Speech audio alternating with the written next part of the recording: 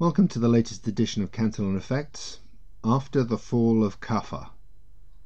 With each passing day it becomes more apparent just what will be the appalling consequences of the governmental rush to deprive hundreds of millions of people of their liberties and livelihoods, deny them routine medical care, disrupt their children's education, and drive their hard-won businesses into ruin, all the while failing egregiously in the state's proclaimed duty of protecting the most vulnerable from this nasty, somewhat selective, but otherwise not particularly remarkable disease. With each passing day the spin doctors and snake oil salesmen, the shaman and the scientists, bamboozle us with conflicting projections of the progress of the virus, offer us bluntly anecdotal tales of rare, if horrific, complications,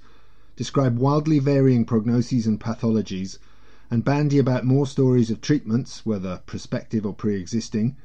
some time for maximum political effect, and others to serve for a quick pump and dump of some dubious biotech stock or other.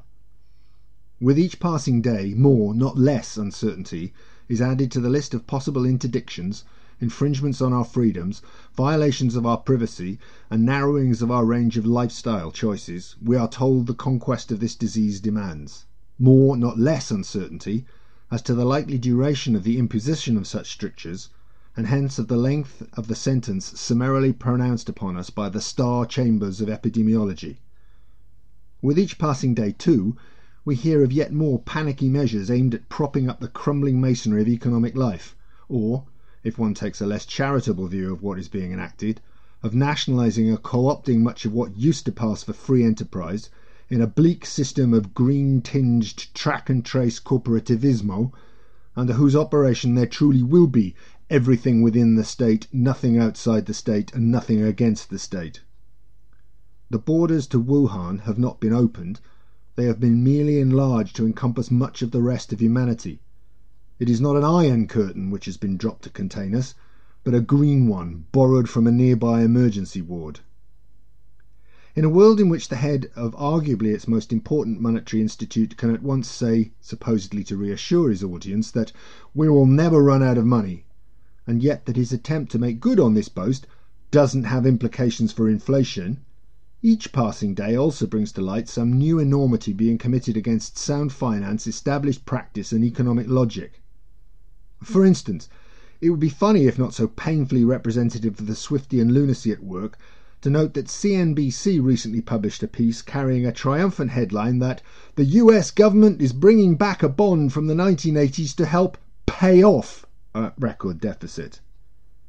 Then we have the house organ of Davos, the ineffable Financial Times,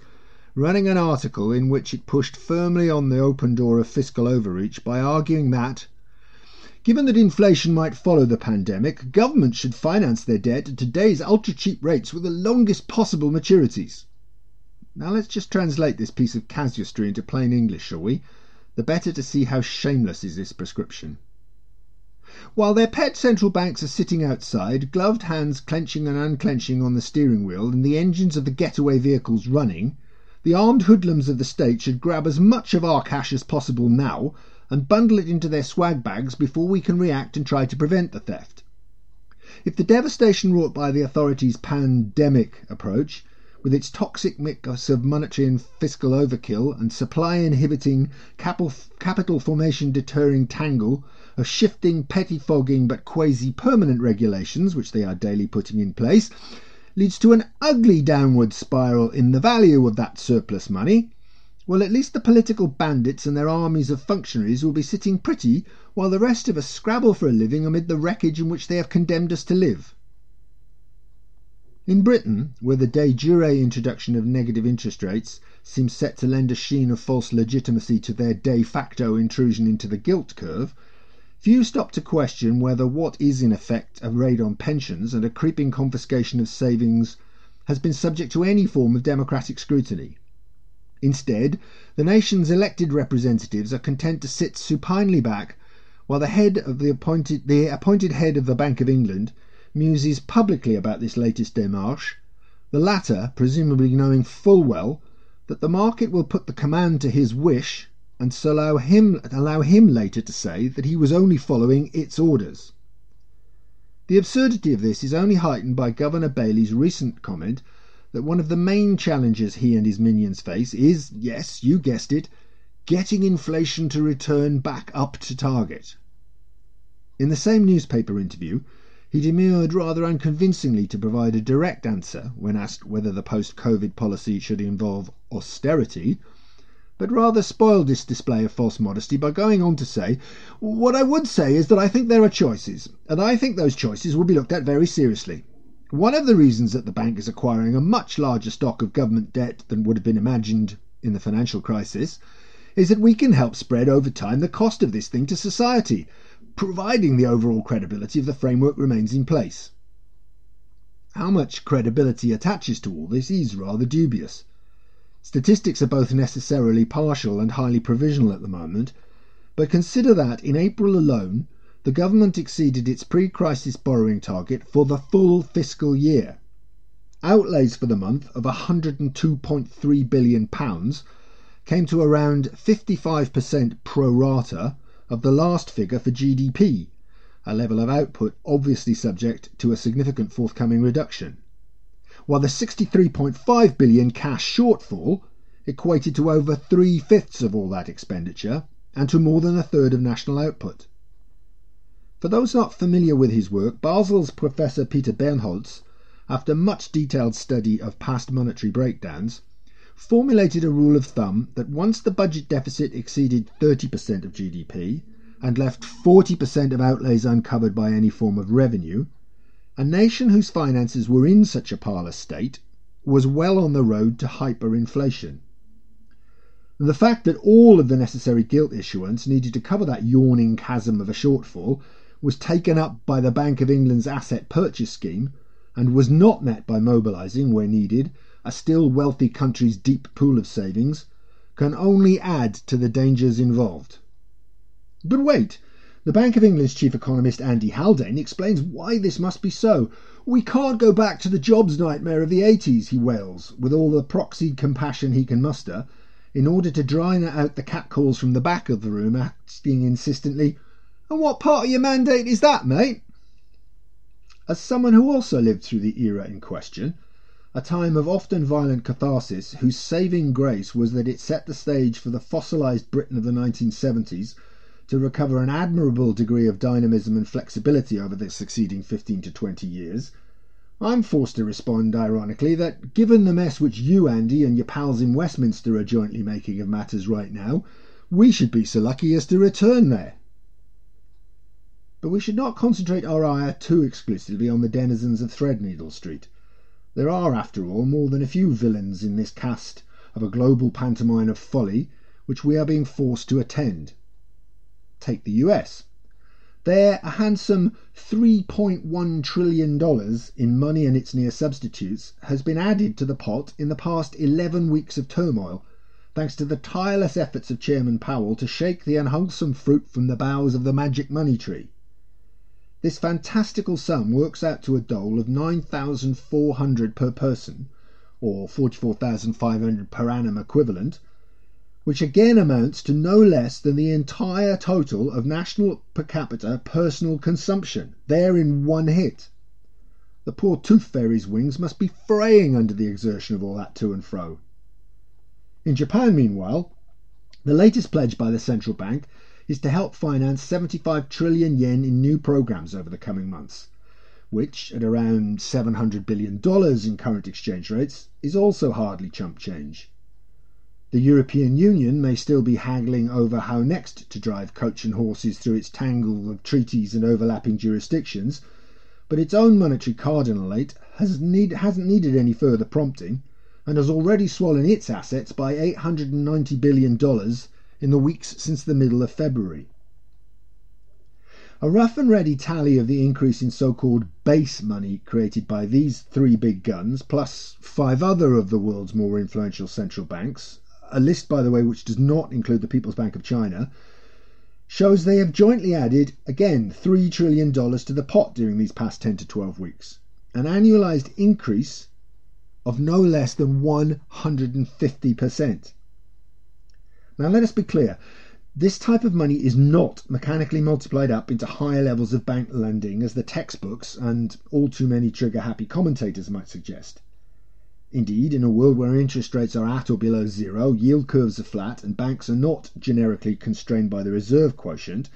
it may simply substitute for regular monetary additions made through everyday commercial channels. But that does not mean that such an inordinate increase is not without consequences. For instance, in China itself, debate has raged recently about whether the law should be changed to enable the central bank to assist the government directly in issuing the 1 trillion yuan of extra bonds it currently proposes to launch as part of its recession-fighting countermeasures. To this point, the People's Bank of China seems to have prevailed in its resistance, its argument best summarized by MPC member Ma Yun's admonitions that to venture into this forbidden territory is to encourage the fiscal authorities to, quote, lose all discipline, with ultimately disastrous results for all.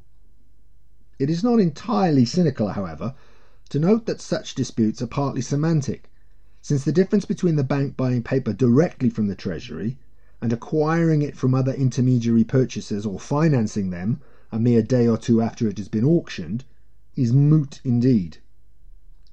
However we view such more or less transparent machinations, what we must not lose sight of is that the balance is yet to be decided between the new monies created, the new loans granted and the new bonds being issued, the latter, by the way, are presently setting records in the US,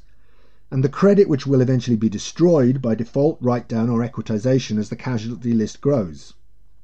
It is partly on these grounds, as well as by appeal to a faulty analogy with the aftermath of the Lehman collapse, that the battle lines between inflationists and deflationists are being drawn. That war has still to be fought, but for our part we find it hard to shake the conviction that the wider the range of activities that the state decides to bail out, underwrite, or take outright command over, and the more determinedly it continues to flex its newfound financial freedoms to run large deficits, the less likely all this is to result in net monetary destruction, but rather in a rerouting of revenue streams and a redistribution of what wealth still remains once the crisis passes.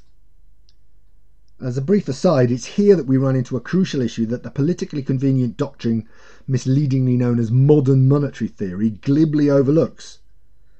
This is that the flaws inherent to its accounting chicanery are not just those which are concerned with inflation or the lack thereof, but rather with the empowerment of the Leviathan warfare welfare state. The separation of sword and purse has been a keystone of Anglophone political liberties for 400 years. These cranks would fuse the two. It is not, after all, canon, which as the Sun King once had it, a ultima ratio regum, the final argument of kings, but the laws of legal tender. To return to our theme, at this stage of events we are all a little like Ben Gunn in the classic adventure story Treasure Island. Gunn has the pirate's loot securely in his control, but, being marooned on the island by his shipmates, he has no opportunity to spend it.